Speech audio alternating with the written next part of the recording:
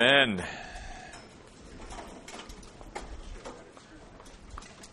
Luke chapter 12 tonight, as we continue our study in the Gospel of Luke. Luke chapter 12. So as I was sharing with you, we've got 4 weeks left in this year for Tuesday nights. We've got tonight, we've got the 4th of December, the 11th, and the 18th. And then we're going to be taking a longer break than we've ever taken before. And part of it is the holidays, but part of it is scheduling conflicts with Basha. So I want to begin announcing this tonight so that you will mark this on your calendars, okay? The last Tuesday night that we will meet this year is Tuesday, December the 18th. Then obviously the next Tuesday is Christmas. The next Tuesday is New Year, so obviously we're not meeting on the 25th or the 1st. But we're also then, because of a scheduling conflict with Basha, we are also not meeting on the 8th of January or the 15th of January. So when we leave on the 18th of December, we will not be back to resume refuel until the 22nd of January. Okay? I know that's a long break. But I'm telling you this, we are going to come back on the 22nd with guns blazing. Okay? In fact, we're going to be doing some things special those first couple Tuesday nights back on the 22nd and the 29th of January, just to sort of rally our people back. And it's sort of going to be like that, yeah. It will have to do with food, that's for sure. And I'm gonna leverage this moment to just throw this out. This is why, again, we're not in any rush. We're going to wait on God's timing. But this is a very good opportunity for us as a church to remember why it's going to be good one day to have our own place. Because then we wouldn't have to miss 2 Tuesdays with the scheduling conflict with Basha. Now, I realize when we have our own building, there's going to be things associated with it. I get that. That's not going to solve all of our problems. In fact, it's going to create some problems. I get that. But especially when it comes to renting from a school, when they need the space, we're sort of out of luck when it comes to that. So just something to keep in mind of why we're working towards, having our own place. But anyway, 18th of December will be our last refuel for this year, and we won't come back till the 22nd. And when we do come back, we will just pick it right back up in the Gospel of Luke. We are going all the way through the Gospel of Luke. With that said, Luke chapter 12 tonight, just continuing on to look at the ministry of Jesus Christ. And in Luke 12, in the first 12 verses, Jesus here is warning of hypocrisy. I want to first of all get to this verse 1 where we weren't going to define hypocrisy. But let me just read actually the first verse. Meanwhile, when many thousands of the crowd had gathered so that they were trampling on one another. Wow. Wouldn't that be cool, instead of trampling on people to buy something at a store? That we lived in a world where people were trampling on one another to hear the word of God. Jesus began to speak first to his disciples. Be on your guard against the yeast of the Pharisees, which is hypocrisy. First of all, I want you to notice the word yeast. The word speaks about subtle influence. And so Jesus is saying, be careful of the subtle influence of the Pharisees, because in a sense they are hypocrites. In fact, the phrase be on your guard there in verse 1 means to be attentive. In fact, it's also a nautical term. It was used of sailors in bringing a ship to land and not getting caught up on the rocks or on some kind of obstacle. And so he says, be careful that these religious leaders of Israel are not subtly influencing you because of their hypocrisy. What does the word hypocrisy mean? It literally means to play a part, to pretend, to be an actor on a stage, one who always has an answer. Just think of an actor playing a part. That's what hypocrisy is in the New Testament. And Jesus is saying that's what the religious leaders of Israel were doing. They were playing games, in a sense, with God and with their faith. There wasn't anything genuine or sincere about it. And it reminds us of how God calls us to transparency and to genuineness and to sincerity in our relationship with Him. Never to a point where we get to a point, even if we're Christians, where we're just, again, going through the motions and we're just pretending and where we're just playing a part and we're going through what we know we should do, but there's no life there. There's no heart there. There's no passion there. Jesus says, be careful of that. We see some principles here. Notice, it is people-driven rather than principle-driven. That's what hypocrisy is.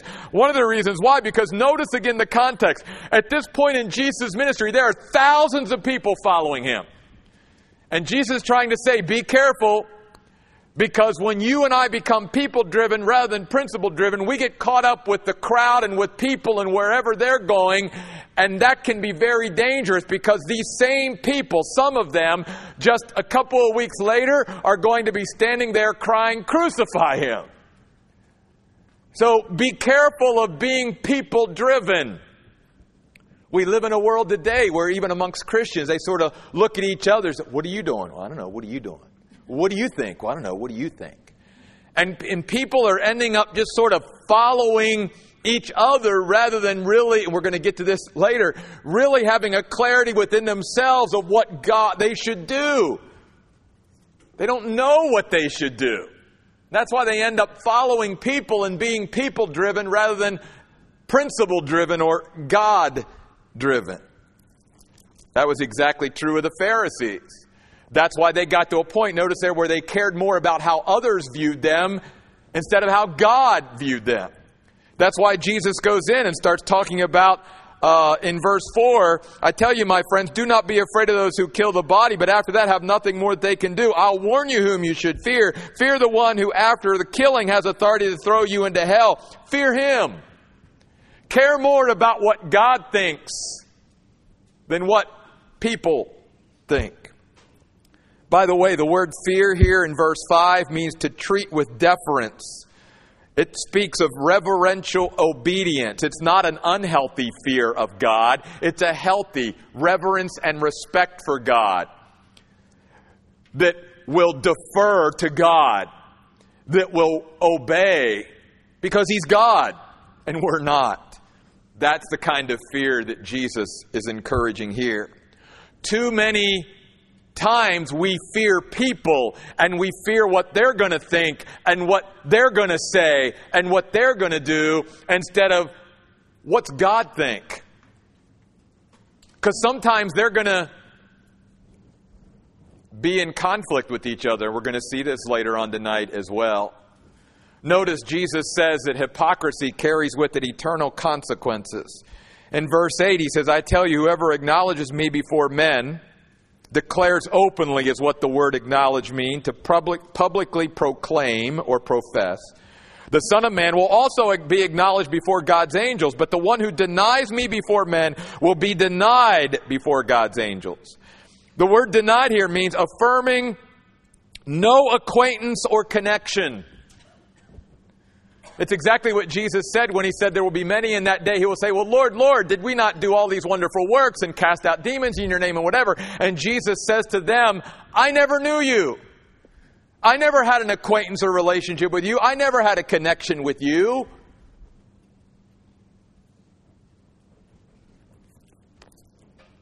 And so Jesus again is saying, be very careful, be attentive. Bring that ship to land. Bring your faith to land. Finish well. Don't get caught up in being people-driven and caring about others and how they view you more than how God views you. And then Jesus at the end of this passage talks about the blasphemy of the Holy Spirit, which can be a very controversial, debated passage. I want to try to simplify it if I can. When Jesus says, everyone who speaks a word against the Son of Man, it will be forgiven, but the person who blasphemes against the Holy Spirit will not be forgiven. Again, wow, that is a heavy statement. I think simply, though, what Jesus is saying there is that if you question something that he says, okay, but to question the ministry of the Holy Spirit, the reason why that is so critical is because the Bible teaches that the entire ministry of the Holy Spirit is to point people to Jesus. Therefore, if you're rejecting the testimony of the Holy Spirit, in a sense, you can never come to true faith in Jesus Christ, because the whole ministry of the Holy Spirit is pointing people to Jesus. That's why Jesus said he came. That's exactly what was happening whenever Jesus was casting out demons, and they were attributing his miracle working power to the power of Satan. And we talked about this last week, and Jesus says, well, why would Satan cast out his own self and his own kingdom? A kingdom divided itself against itself can't stand. The reason that the Holy Spirit did the workings that he did through Jesus and through others was to testify that Jesus was the Messiah, the one that the Old Testament predicted. And so again, to reject or blaspheme the Holy Spirit, to affirm that the Holy Spirit, who's trying to witness and point people to Jesus, is actually pointing to something or someone else, there's no way a person can come to faith without the ministry of the Holy Spirit. And so to me, in this context, he's also saying that that's exactly what the hypocrites do. That's what the religious leaders of Israel did.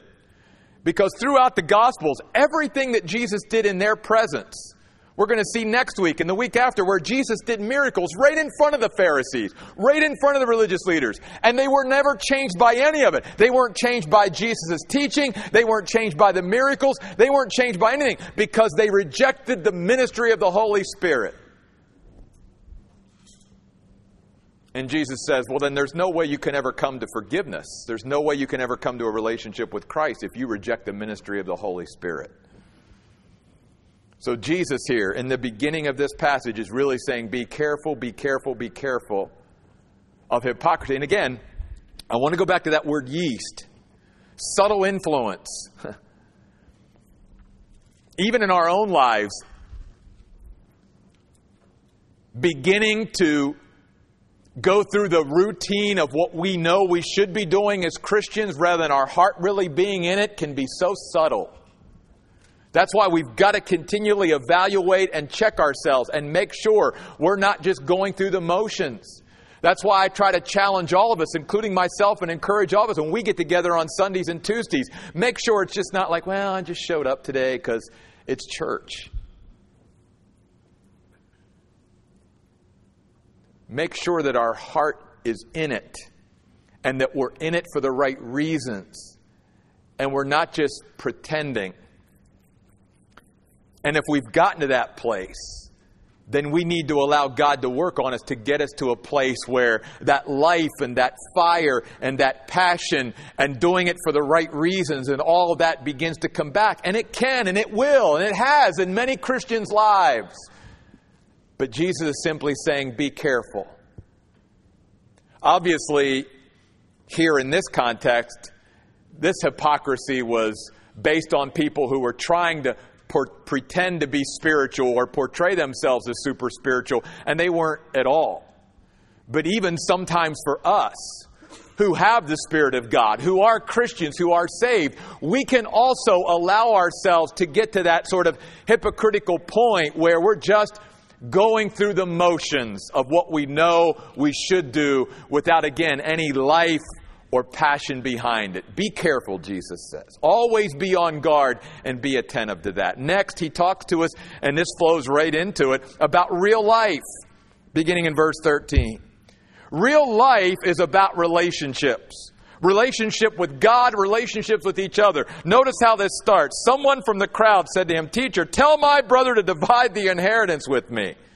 And I love Jesus' response. He said, man, who made me a judge or an arbiter between you two? Now here's the thing. First of all, could Jesus have judged that? Absolutely. Could he have been the best judge to judge that? Absolutely. But if Jesus Christ, the Lord of glory, didn't get involved in that, then it sort of sends us a signal that there are many things that we shouldn't get involved in either. Even if we have the answer. Because Jesus he would have had an answer. But he said, I'm not getting involved with that. The sad thing is, we obviously see, and we've seen it throughout history, where somebody in a family died and where life was reduced to what I can get in an inheritance, and it divides family members and stuff just like it did here. And Jesus is trying to say real life is more about preserving relationships than it is about things. This is a very strong principle in my life for this reason. I saw this divide my own father from his brothers and sisters when I was a child. My grandmother had died. And I'll never forget, I drove with my father over to my grandmother's house. I can picture it, even though it was 45 years ago now. I can picture it if it happened today. And we drove up. It was just me and my dad. My mom had stayed back home. And we pull up to my grandmother's house, and already his brothers and sisters were in there, and there literally was this huge argument going on with the three of them outside over my grandmother's things. And I'll never forget, you just had to know my dad. I looked over at my dad, and he started to weep. And he just looked at his brothers and sisters. And there was just this sadness that came over as he was watching his own brothers and sisters destroy relationships with each other over stuff. And he got out of the car, and he basically said to his brothers and sisters, I'm sorry, but what you're doing is wrong, and it's not worth this. I'm leaving. You guys can fight over all of it. I don't want any of it. Because it should be more about relationships. I've never forgotten that. I have never forgotten that day. And up until the day my dad died, he never had a healthy relationship with his brothers or sisters ever again. Real life, folks, is about relationships. At the end of the day, there's only two things when we die that we come in contact with on this side of glory that are eternal, that's going to last. I've shared this with you many times. The Word of God and people. That's it. Everything else is left behind. Everything else is temporal. It's the time that we have with other people. It's the time we invest with others and they with us that really matter. It's the time we spent in the Word of God that will last forever that really matters. And that's what Jesus is pointing out here. That's why he goes on to say in verse 15, he said to them, watch out and be on guard against all types of greed. Because real life brings contentment, fulfillment, and satisfaction. Because the word greed here means desire to have more. Covetousness. And it was a word used basically that's never satisfied. He says, be careful. Because when you and I go down that road where we think real life is about, well, if I just had this, or if I just had that, or if I just attained this, or if I just attained that, if I just got to this place or that place or whatever. He says when we get to that kind of place, it always has to be the next thing, and it's never satisfied. Read the book of Ecclesiastes, read the book of Proverbs. Over and over again, the Bible trumpets this principle. It's just the opposite with real life.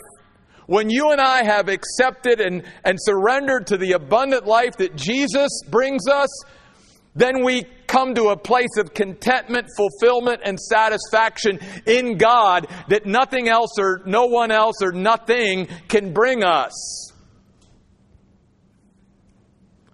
That's why even the word agape, the word for love in the Greek language, literally means to be contented with. When you and I truly love God, we are contented with God and what He has given us, and we're not looking for anything outside of what He can do or what He has done for us to somehow fulfill and satisfy us. And I realize this is a process for all of us. It's part of our spiritual growth, which is why Paul said to the Philippians, I came to a place where I learned to be content. Where I learned what real life really was. As I shared last week, what God is reminding me of is that the tragedy of life is not how short it is, it's how long it takes us to really begin to live it. Then Jesus talks about real life being selfless.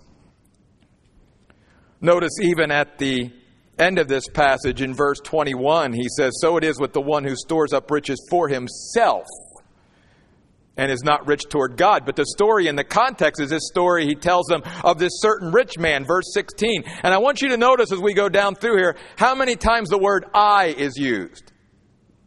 The land of a certain rich man produced an abundant crop, so he thought to himself, what should I do?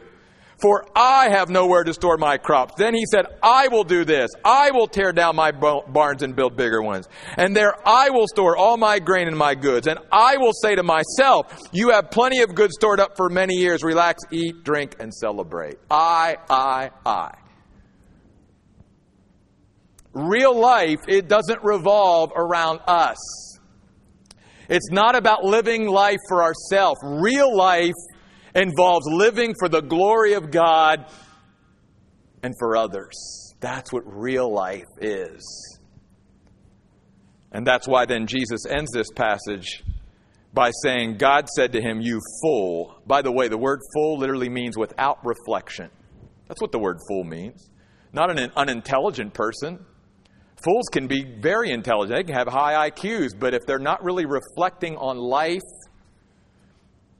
and on what God has said, then God calls them a fool. They have not reflected enough to really think about the ramifications and consequences of their choices and their decisions and where they're going in life and how this is all going to end. Or the fact that it's going to end at all, as this man did. And God said, this very night your life will be demanded back from you, but who will get what you have prepared for yourself? So it is with the one who stores up riches for himself and is not rich toward God. What's it mean to be rich toward God? I put it in your notes. To center on eternal things, to invest in eternity, to lay up treasure in heaven, as Jesus said. That's what it means to be rich towards God. God doesn't need anything from us. As we shared on Sunday, God doesn't need anything from us. He can exist totally without anything within himself. But being rich towards God means to invest in eternity. And this man, obviously, it was all about himself. We need to be challenged. If we're going to experience the real life that Jesus has come to give us, then we need to make it about relationships. We need to be growing in our contentment, fulfillment, and satisfaction. We need to be living a more selfless life, and we need to be centering our life on eternal things. Then we will experience the abundant life that Jesus has come to give us, which then again flows great into this next passage where Jesus talks about free from worry. And the reason why we worry so much is again because for many of us, our focus and our priorities are on the wrong things. As I put there, worry distracts us from what's really important. Jesus said to his disciples, therefore I tell you, verse 22, do not worry about your life, what you will eat, or about your body, what you will wear, for there is more to this life than food, and more to the body than clothing. More to this life. If I'm worried and anxious and troubled about these things, then that means I'm being distracted from what's really important. Every moment that I'm worrying about these things, I'm taking my focus of the more important things that we just talked about. That's why Jesus says worry also reinforces lies rather than the truth. For he says in verse 23, again, there is more to life than food, more to the body than clothing. Consider the ravens. They do not sow or reap. They have no storeroom or barn, yet God feeds them. How much more valuable are you than the birds? Two things. When we worry, we begin to get an erroneous view of God, first of all. That's why Jesus says, God feeds the birds. God takes care of the animals. And when we worry, we forget who God is, who He's revealed Himself to be, and we stop believing and trusting and having confidence in Him being our provider. We begin to think somehow we've got to take care of ourselves because somehow God can't or won't or isn't. And that's what worry will do. It will mess up our view of God. Worry also messes up our view of ourselves. Because Jesus says, don't you remember? If God cares for the birds, you're more valuable than they are. And we forget when we worry just how valuable we are to God. And if God takes care of His creation and the creatures out there in the woods, won't He take care of us who are more valuable than they are? So we mess up our view of God. We mess up our view of ourselves. We begin to devalue when we worry who we really are. We're really saying, I'm not very important. I'm not very valuable. Therefore, God won't take care of me. Just the opposite. I love too what Jesus said. Worry doesn't solve anything. In verse 25, and which of you by worrying, by being anxious, by being troubled with care, can add an hour to his life? In fact, isn't it true that by anxiety and worry, we probably take years off of our life rather than adding to it? And then Jesus says in verse 26, if you cannot do such a very little thing as this, Jesus considers it a very little thing to add an hour to your life, by the way. Because that's the way God is. It's no big deal to add an hour to somebody's life, right? But you couldn't do it. Then he talks about the flowers. He says, look, consider how the flowers grow.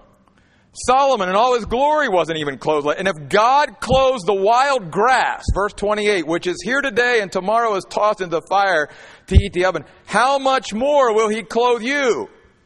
And then he closed that by you people of little faith. Because the other thing we learn here then is that worry damages our faith. Every time we choose to worry rather than trust in God, or as Paul tells us to do, be anxious for nothing but in everything by prayer and supplication, let your requests be made known to God. If we start worrying about it rather than praying about it and taking these things to God, then every time we do that, we are damaging our faith. Because as we worry, we are beginning to create or reinforce an erroneous view of God in our minds, and we are continuing to create an erroneous view of us as we worry. And then in this last part, Jesus says, worry reveals our heart. Worry reveals our heart. He says, verse 20, don't be overly concerned about what you will eat or drink, and do not worry about such things. He says, for all the nations of the world pursue these things. Your Father knows that you need them. Instead, pursue His kingdom, and all these other things will be added to you. Strive after is what the word pursue means. Aim at. That's why he says, do not be afraid, verse 32, little flock. Your Father is well pleased to give you the kingdom. So he says, sell your possessions and give to the poor. Provide yourselves purses that do not wear out. A treasure in heaven that never decreases or fails, where no thief approaches and no moth destroys. For where your treasure is, there your heart will be also. If we're worried about the mundane, trivial, temporal things of life, it really reveals the fact that our heart really is not aimed at and pursuing the kingdom of God. Because if our heart is really pursuing the kingdom of God, then we're not going to be focused on these trivial temporal things like food and clothing and all this other stuff. We're going to be so concerned about the kingdom of God and investing in eternity that we won't even have time to worry about these temporal things. So again, Jesus would say, I want you to be free from worry. Because worry keeps us from experiencing real life. Which is why I think in the context, the one flows right into the other. And then he talks to us about being faithful to the end. I love this. Verse 35. Get dressed for service. And keep your lamps burning. Be like people waiting for their master to come back from the wedding celebration so that when he comes and knocks, they can immediately open the door for him. Jesus here is talking about people being faithful to the end, about finishing strong. How to stay faithful, I put there in the notes. Jesus gives us three things. First of all, get dressed for service. The word literally means to gird oneself. It pictured, again, people in biblical times who wore the robes, who would pull up their robes and tie them so that they could be ready to serve.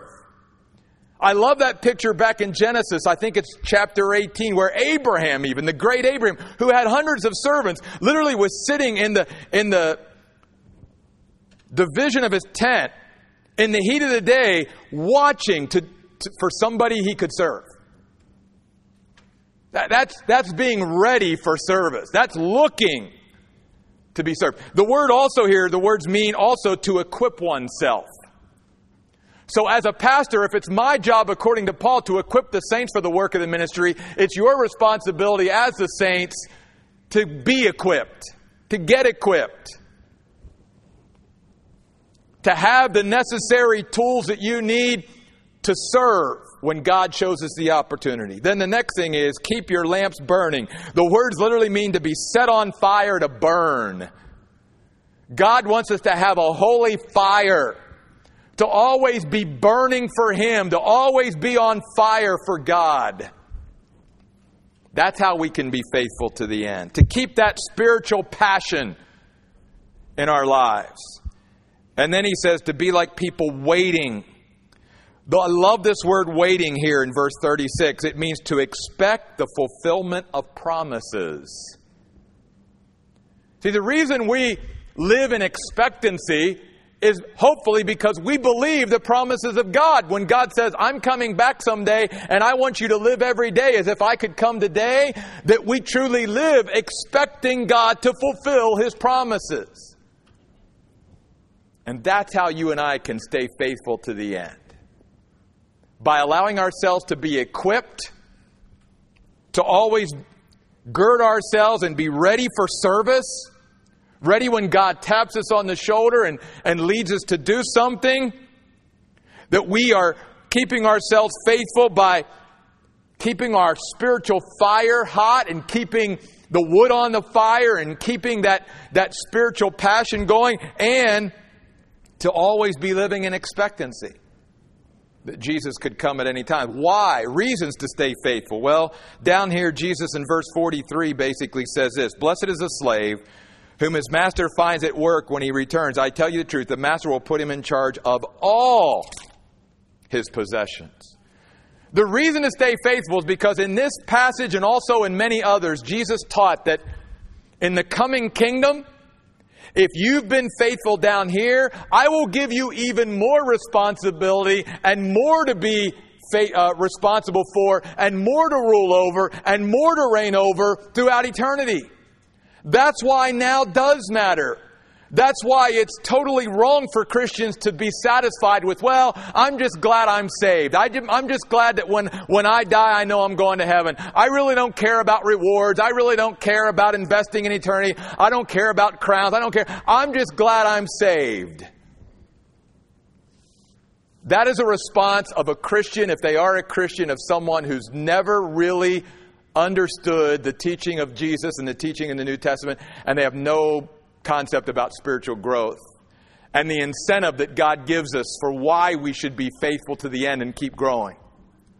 Because all of eternity and what role and responsibility God gives us throughout eternity is going to be based on our faithfulness now. And notice that the great thing about God is He always gives us way more than what is an even deal. Because Jesus said, I will put him in charge of all. In other words, as Jesus even said in another place, if you've been faithful in a little, I'll make you over many things. So the reward and the responsibility and the role that God is going to give us in His kingdom is going to be far greater than what we may be doing here. But if we're just faithful, trustworthy, reliable, dependable, that's all God's looking for. That's why every Christian can be faithful. Being faithful has nothing to do with what spiritual gifts or skills or abilities I have. It just has to do with being dependable and reliable. And God is looking for dependable, reliable saints today who are faithful to the end. Finish strong. It's not as important how we started the race as how we finish the race. God wants us to finish strong. Finally then, we need to get to it. Verse 49. The divide that Jesus brings. The reason this is cool at this time of the year is because a lot of people misinterpret the verse in Luke around Christmas time where, peace on earth, goodwill toward men. And somehow that, embracing God, brings us all together and no. That peace on earth is only going to come when the Prince of Peace is ruling. Before that, here's what Jesus says, verse 49. I have come to bring fire on the earth, and how I wish it were already kindled. I have a baptism to undergo, and how distressed I am until it is finished. Do you think I've come to bring peace on earth? No, I tell you, but rather division. For from now on there will be 5 in one house divided, 3 against 2, 2 against 3. They will be divided, father against son, son against father, mother against daughter, daughter against mother, mother-in-law against her daughter-in-law, and daughter-in-law against her mother-in-law. Why? Why does Jesus at this time bring division? These are the reasons. First of all, because encountering Him is life-changing. When Jesus talks about bringing fire on the earth, I think He's talking about the Holy Spirit. In fact, even John the Baptist, earlier on in our study of Luke, said that one coming after me will baptize you with the Holy Spirit and with what? Fire. And when the Holy Spirit invades a person's life, guess what? There is change. As Paul said, anyone who's in Christ truly is a new creation. Old things are going to start passing away. All things are going to start becoming new. And so when one truly has accepted Christ, there's a change in life. That's why Peter said, expect it that some of the unbelievers that you used to hang around with and do certain things with, they're not going to understand why you don't want to do the same things you used to do. Because all of a sudden when Jesus comes into our life, things start to change and our priorities start to change and our perspective starts to change. And the things that we used to be involved with, we don't want to be anymore. We want to start centering our life on eternal things. That's why Jesus will divide. Because if He truly is changing our life and these people are going in that direction and we're going towards Christ, then obviously there's going to be division. The prophet Amos said, can two walk down the same road unless they're agreed? The answer is no. The second reason why Jesus divides is because one cannot remain neutral concerning Jesus Christ. Jesus forces us to make a decision. And if we're truly serious about Jesus, then we've got to say, well, I can't just sit the fence. I'm for Jesus. And Jesus even said earlier, just a couple weeks ago, if you're not with me, then you're against me. So there can be no neutrality. And that's why there's not going to be peace on earth until the whole world embraces the Prince of Peace. Finally, because he demands total allegiance. Jesus isn't about it. The whole thing about discipleship is you want to be my disciple, you got to forsake all, take up your cross, follow me. It's total allegiance. It's not like, well, no.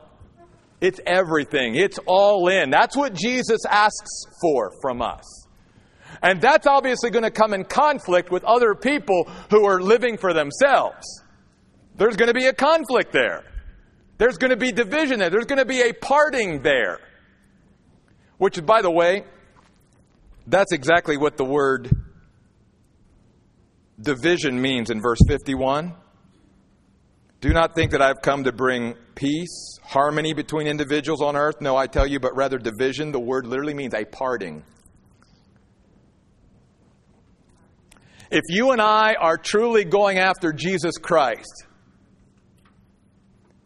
and anyone else in our life isn't going after Jesus Christ, that means there's going to be a separation, a parting between us. And that even happens within the body of Christ. Because not every Christian in the body of Christ is going to be going after Jesus.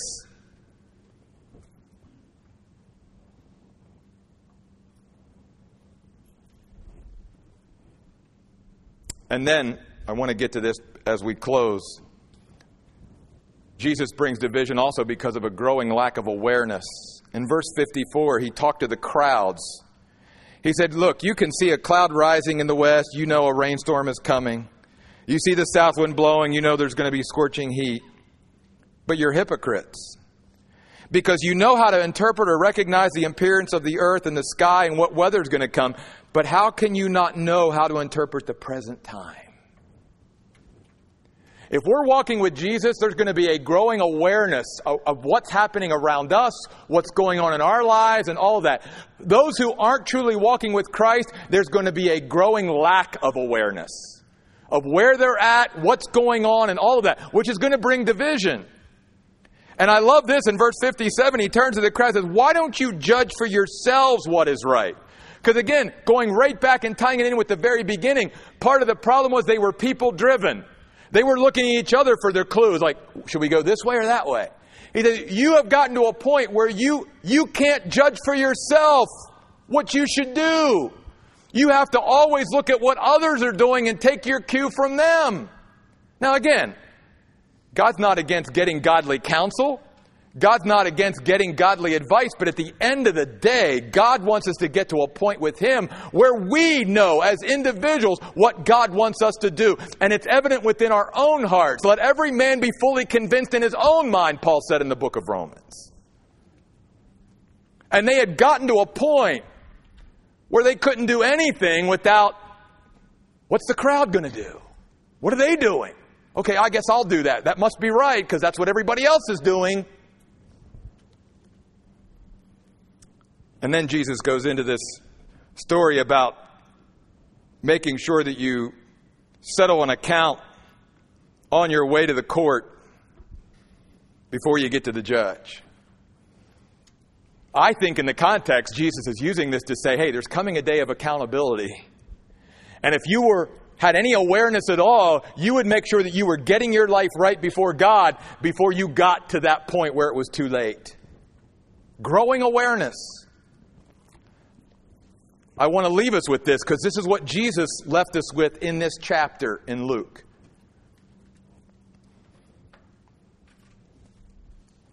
Because if I have a growing awareness in my life through my spiritual growth and walking with Jesus, then everything else will take care of itself. I'll be aware if hypocrisy starts to creep into my life. I'll be more aware about what real life really is. I'll be aware when I start to worry and fret and be anxious and troubled rather than taking things to the Lord and trusting in Him. I'll be aware about staying faithful and about finishing strong rather than becoming complacent.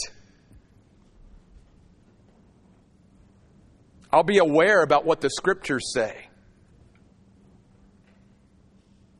About even going so far as to going, you know what? Sometimes to follow Jesus means I have to part from other people. Because if I don't part from them, I miss out on what I could have in Jesus Christ. A growing awareness. Jesus says, I want my followers to get to a point in their life where they can judge for themselves what's right and they can interpret what's going on around them. Let's pray. God, we thank you for the ministry of Jesus Christ. The one who loved people and loved us enough to confront us with the truth. Because he wanted the very, and always wants the very best for us. And so often, Lord, even as Christians, we settle for what's less than your best. God, help us to learn to not only decide what's best, but to go after what's best in our life. To be able to leave everything else behind and not worry about it. And truly learn to trust you on a whole other level. As Jesus teaches us here, all we have to do is go outside of our homes and look at the flowers and look at the birds and go, okay, God takes care of them. If God can take care of them, then He can take care of me. And I need to remember that I am more valuable in His sight than they are. I'm more important to God than that flower or that bird. For I've been made in the image of God. God, help us to trust you. Thank you, God, for what you're doing in our lives. Thank you for the fire that you want to bring into our lives, to stir us, to help us to truly get on fire for you like never before. God, as we look around at what's happening in the world today, I pray that all of us truly are aware of the days in which we're living and what's happening, to the point where we wake up and realize we are living in the last days. God, use us like never before. We pray in Jesus' name. Amen. Folks, thanks for being here. Hope to see you Sunday.